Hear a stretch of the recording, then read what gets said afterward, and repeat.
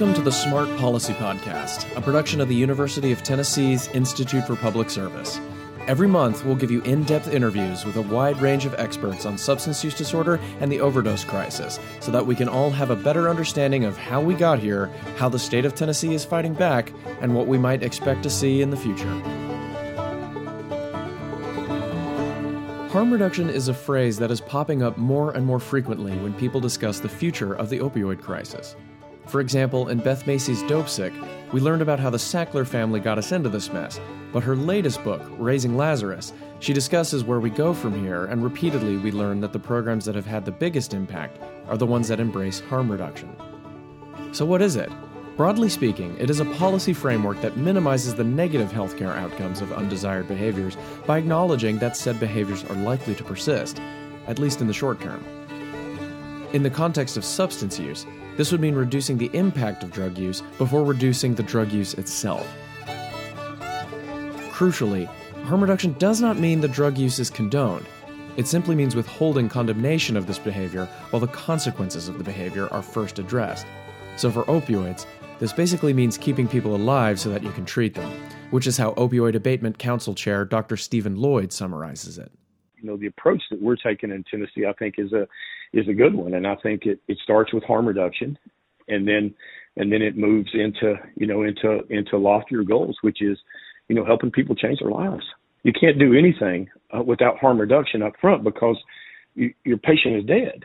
It's such a simple thing, and I talk about it all the time. You say, "Well, I'm against this, this, this, and this," and I said, "Well, those three things that you're against right there, what's going to keep our patient alive at first?" And then after we keep them alive, now we can look into, helping them improve their lives, whether it be, GED, further education, job training, right? And taking the steps for those long-term rewards of recovery, getting your family back or starting a family, becoming a tax-paying citizen of our state.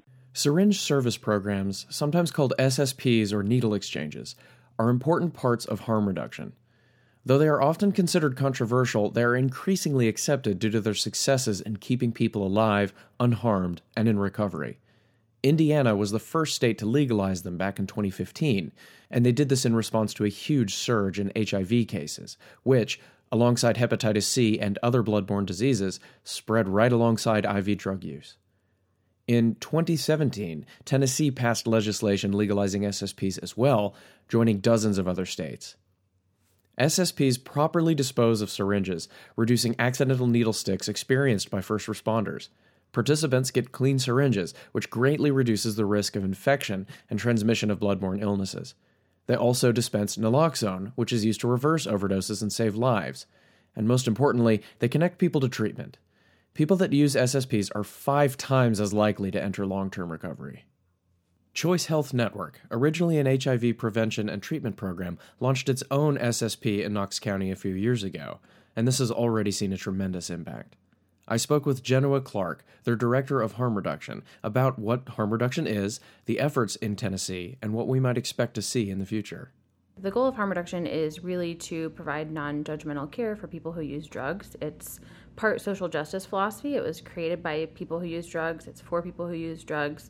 But it's also a set of practical strategies that really let folks who provide harm reduction services meet people where they're at and provide that non-judgmental care that means we can help them stay safe, take care of each other, and hopefully get access to more services.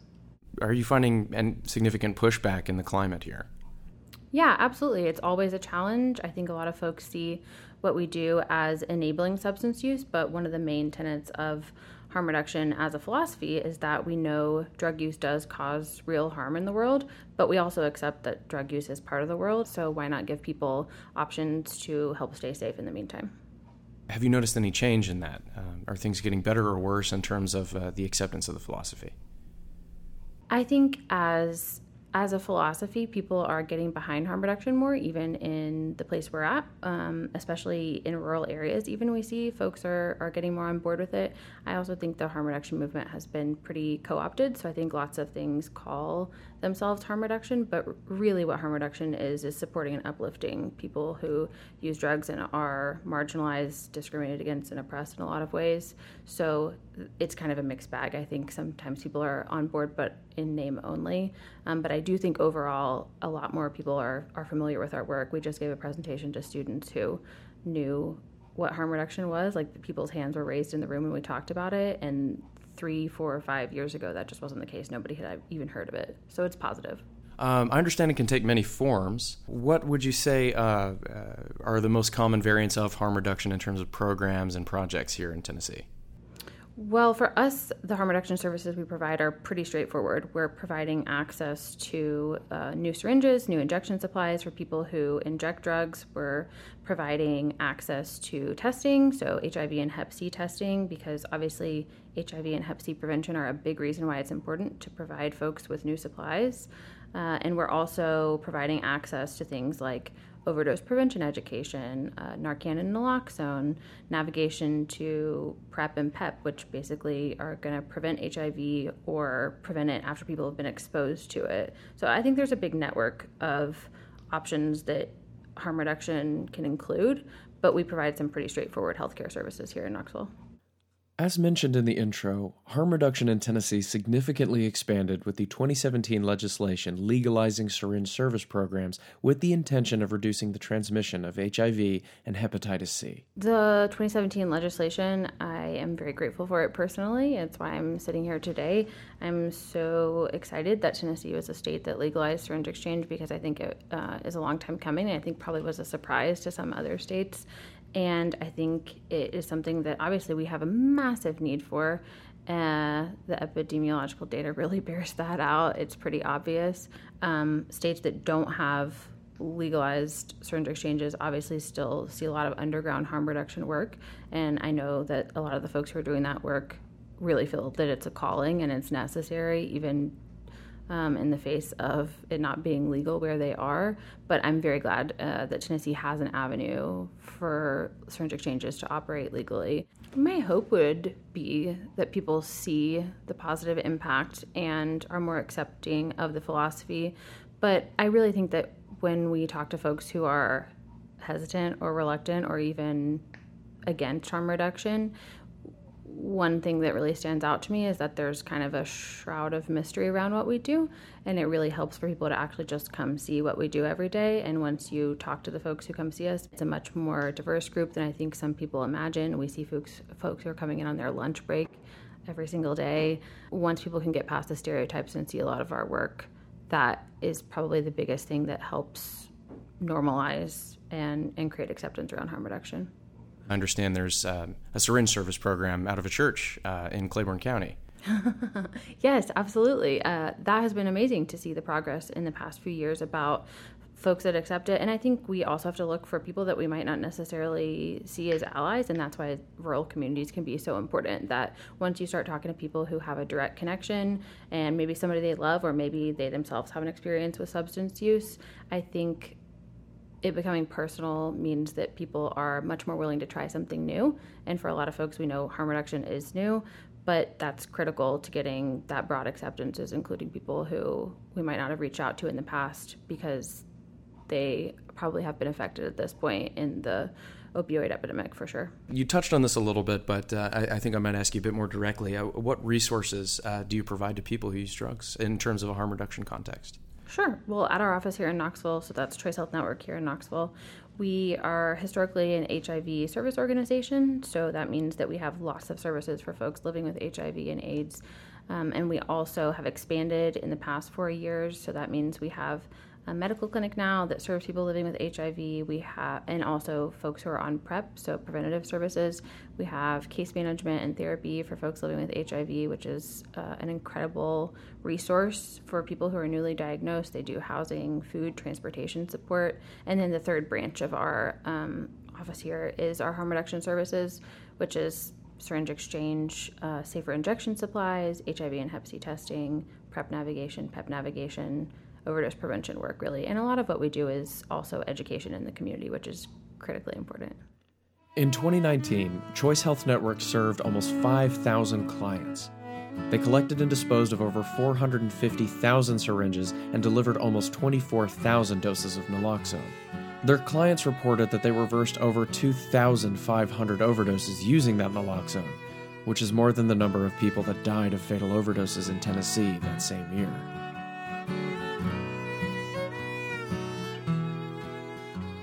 These drug-related services were compounded with their traditional role in mitigating the spread of bloodborne pathogens.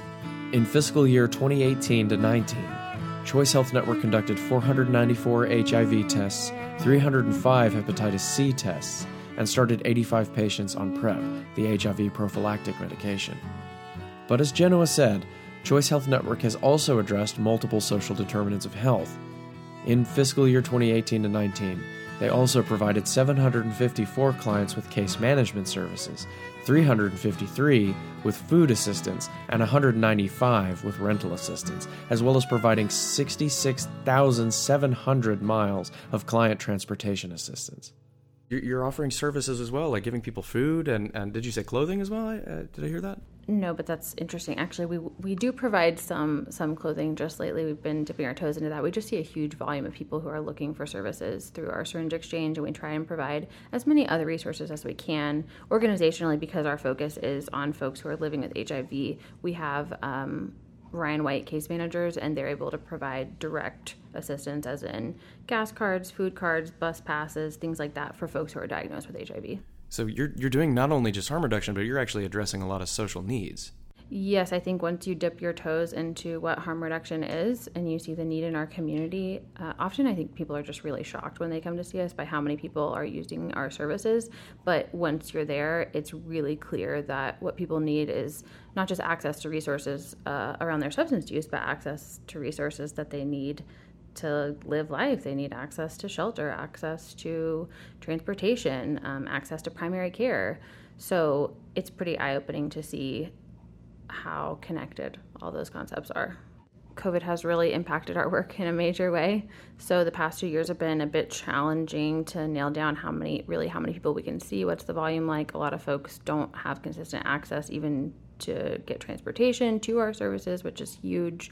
But we're regularly seeing, I would say, probably 300 plus people a week at this point, which is quite a few people. We have a really incredible staff that handles that volume. But I also think it's important to note that we limit our volume and we're appointment only here in Knoxville. So I think if we had drop-in, we would see a much bigger volume of people. The last time we had, walk-in, drop-in hours, we were looking at about more than 200 people a day lining up for services, and without the capacity to support that, we are limiting how many people we see, which is why I think it's so important for other folks and other agencies to really think about what it might take to integrate better services for people who use drugs, because the need is huge in our community. And I think the big reason we don't see that is stigma. People are not going to self-identify a lot of the time, but I think the numbers of people who need those services much bigger than what we even imagine.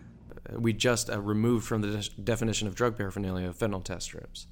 What do you think the impact of that is going to be? I think any legislation that helps the folks we see take care of themselves and keep themselves more safe is really positive, and I think that includes the fentanyl test strip legislation, that includes the Safe Syringe Act that originally passed in 2017.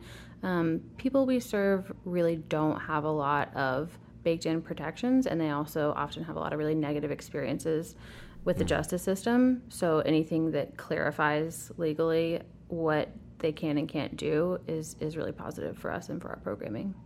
What are your thoughts on the future of harm reduction in general? Maybe not if in Tennessee would be perfect, but in general is fine. The future of harm reduction in Tennessee, I'm hoping we have enough really solid legislation start passing in Tennessee. I think fentanyl test strips are a great start. I hope there's more to come. I'm hoping that those things really encourage maybe people or agencies that don't exist yet to start providing harm reduction services to folks. The need, like I've said over and over, is just so huge. And I hope if we make it easier and make it an easier pathway to providing services, that people will take that opportunity.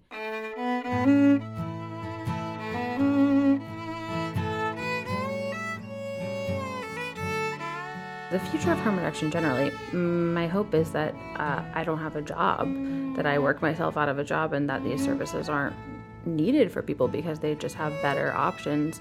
But I also think I'm probably not qualified to talk on the future of harm reduction generally. I would really love to see programs incorporate people that have direct lived experience, that people who have been injecting and faced a lot of the challenges that our clients face are the ones leading those programs and giving these interviews in the future. What I would love is that people with lived experience are recruited, encouraged, and accepted as really viable candidates based on that lived experience, without a caveat for sobriety, without a caveat for education. Just people's experience alone is what gets them the job.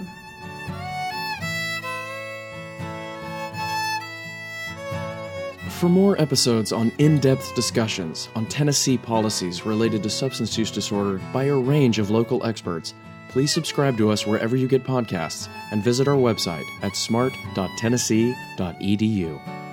I'm Jeremy Corvellis. Thank you for listening, and see you next month.